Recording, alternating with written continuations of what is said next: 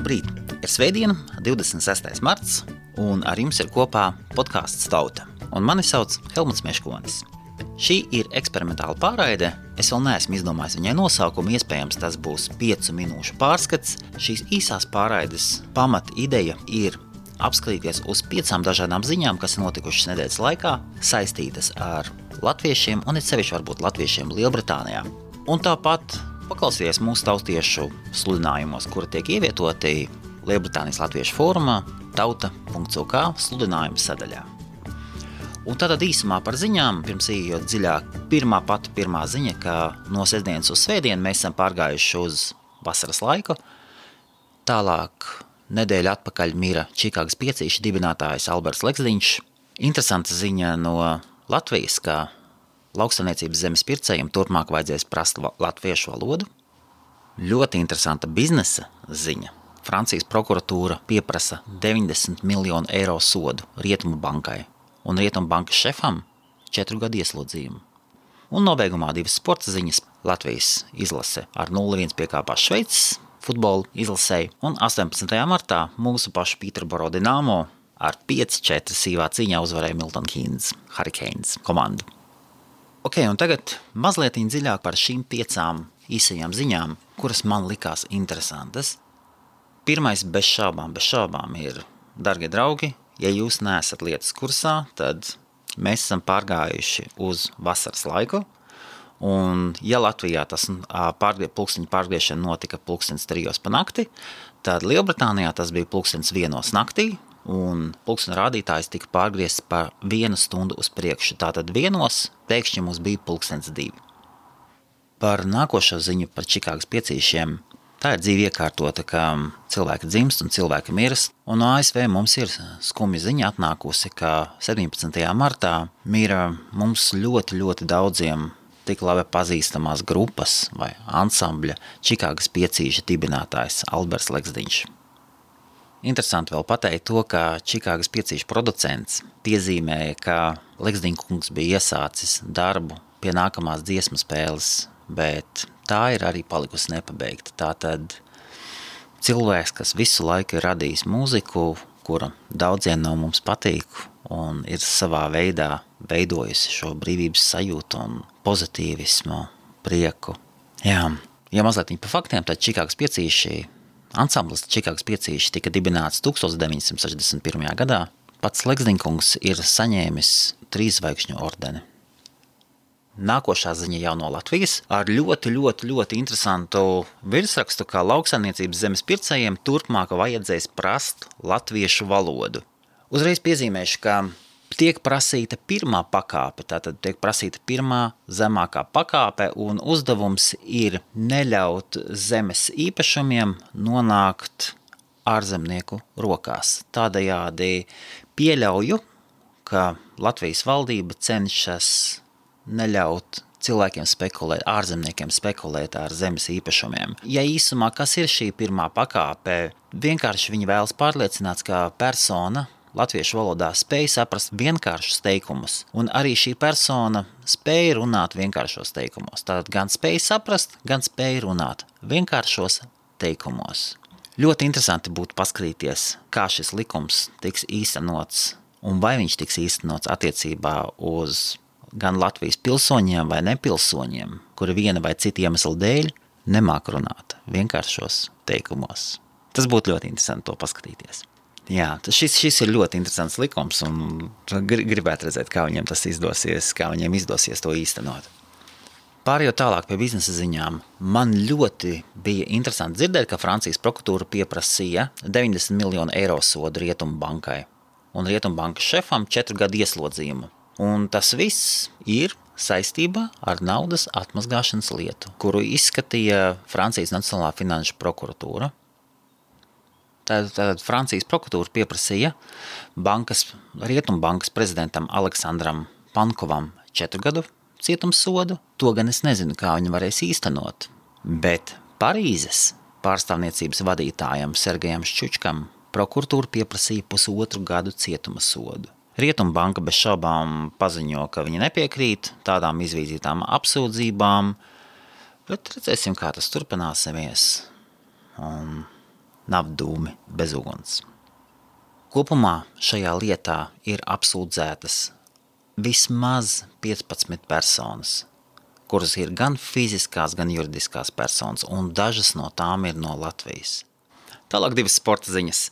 Nesen mēs dzirdējām, kā Latvija taisījās spēlēt ar Šveici, un nebija īpaši daudz informācijas par to, kā viņi nospēlēja. Tātad iet runa par futbola izlasēm, un vakar, 25. martā, pasaules kausa izcīņas atlases Eiropas zonas B grupā, 4. zaudējumu 5 spēlēs piedzīvoja Latvijas izlase, un kur viņi piekāpās ar 0-1 Šveices valsts vienībai. Latvija ar 3 punktiem kopvērtējumā ir 5. 6 komandu konkurencē. Un nākošā sporta ziņa pagājušā sestdien, 18. martā, Pīterboro Dinamo spēlēja ar Milton Keynes Hurricanes. Un kārtējā uzvara saspringta spēle mūsu Dinamo komandai, kurā spēlē latvieši. Viennozīmīgi sveiciens Marekam, jo Mareks klausās. Pīterboro Dinamo guva uzvaru ar 5-4. Un interesanta piezīme. Jūs zinājāt, ka iepriekšējā spēli Pīterboro Dinamo uzvarēja ar 17-0. Es domāju, arī vēlāk mēs turpināsim apskatīties Pīterboro Dinamo veiksmēs un kā viņiem klājas, kā viņiem ar spēlēm. Tā, un tās bija īsumā 5 ziņas, kas man likās interesantas šīs nedēļas laikā. Un tālāk daži sludinājumi, kas ir paņemti gan no Lielbritānijas latviešu fóruma tauta.uk un Latvieši UK Facebook grupas sludinājuma sadaļas. Sākšu ar to, ka šo svētdienu 26. martā Zviedru baznīcā Londonā ir 2 pasākumi.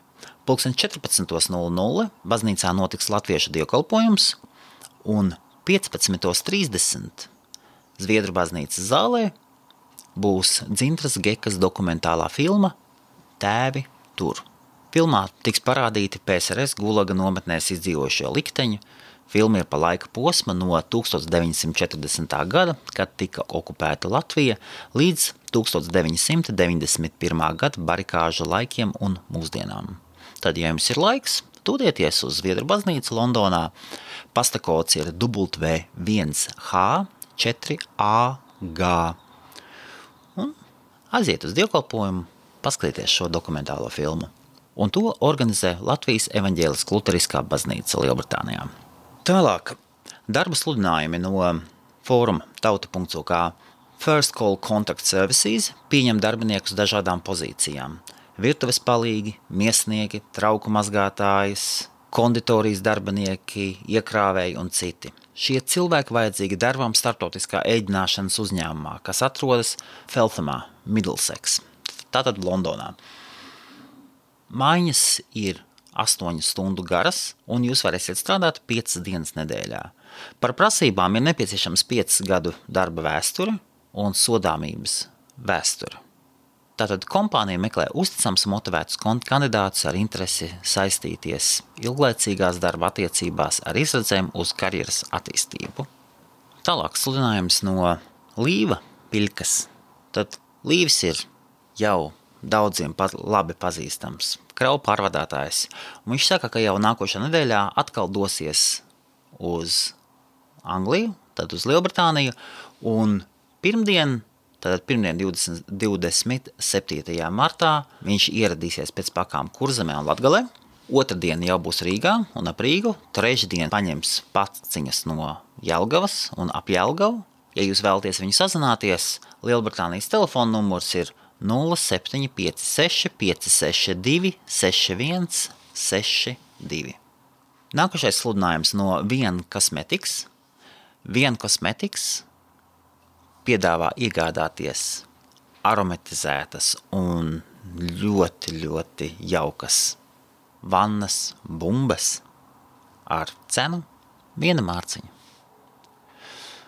Nākošais sludinājums Sheffieldā 30. aprīlī Naktsklubā Corporation uzstāsies Reiks, Janis un Elfs. Biļešu cena 15 mārciņas un vēl viens sludinājums. Roberts Šneiders izīrē 1 istabu 6 stabu mājā West Drayton. Tātad ir atsevišķa tolete, duša, un cena ir 500 mārciņas mēnesī, un šajā cenā ir iekļauti visi rēķini un uzkopšana. Ja jums interesē vairāk informācijas, tad lūdzu zvaniet uz 07 927 411 400. Un tātad jūs runāsiet ar Robertu. Un pēdējais sludinājums ir par saunu. Ja jums patīk sauna, Čatamā, tā ir Medveja, burtiski blakus Londonai, uz austrumiem no Londonas, ir atvērta sauna. Un viņa saucās Kent Sauna Club. Mājaslapas adrese ir kentsauna.com. Un telefona numuri ir 07 53 88 42 770, un atbildēs jums Anna, kura runā arī latviski. Un mans paziņa Valdes, kura tālrunis ir 07 912 09 11 49. Un tas bija īsumā viss.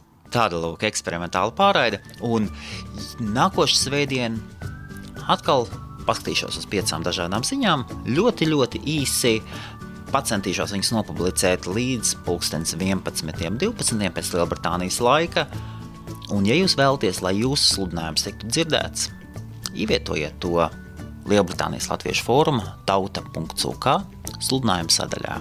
Visdrīzāk es viņu nolasīšu. Paldies un jauku svētdienu, un visu jums to labāko, un līdz nākošajai reizei.